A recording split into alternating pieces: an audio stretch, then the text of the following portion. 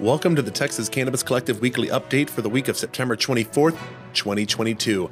I'm Jesse Williams. Likes and a subscribe go a long way to helping others get cannabis news updates. So like and subscribe. You can also subscribe to our newsletter at txcannaco.com and search for Lone Star Collective Podcast and Texas Cannabis Collective in your search engine to get updates about our show and weekly news.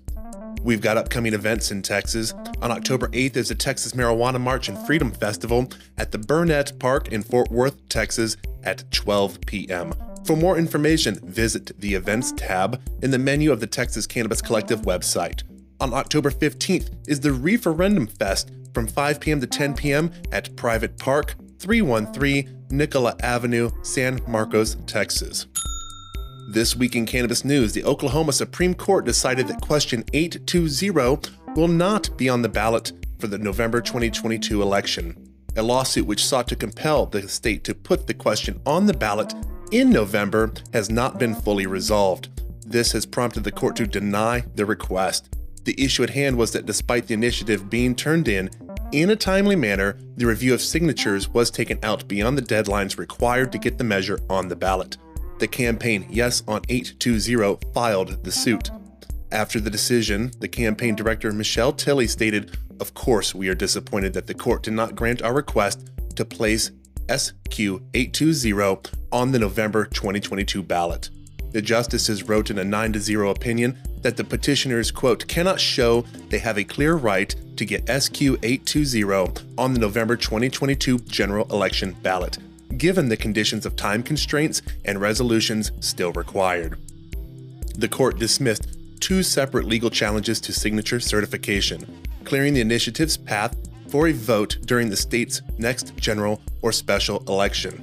The item could appear on 2023 or a 2024 Oklahoma ballot. Lone Star Collective and Texas Cannabis Collective updates are sponsored by Thrive Apothecary. For more information, visit thrivetx.com. Support also comes from Oak Cliff Cultivators. For more information, visit oakcliffcultivators.com. The Department of Justice recently stated in a court filing that marijuana users are dangerous like domestic violence criminals. The filing stated that, quote, marijuana users also engage in criminal activity that renders firearm possession dangerous, albeit for different reasons, i.e., the propensity for violence for domestic violence misdemeanors and the impairing effects of marijuana for marijuana users. The filing is a DOJ response to a lawsuit from Florida's Agriculture Commissioner Nikki Fried. Fried alleges that federal policy outlawing medical cannabis patients from the right to own firearms is unconstitutional. The Department of Justice is also requesting that the court dismiss the case or issue a summary judgment. A recent SCOTUS ruling from earlier this year, creating a higher standard for jurisdictions seeking to impose restrictions on gun rights, states that any such restrictions must be consistent with the historical context of the Second Amendment's original 1791 ratification. So now the Florida Department of Ag is asking if there is a historical precedent to justify the current federal policy prohibiting people that are admitting to using cannabis in a background check from purchasing or possessing firearms.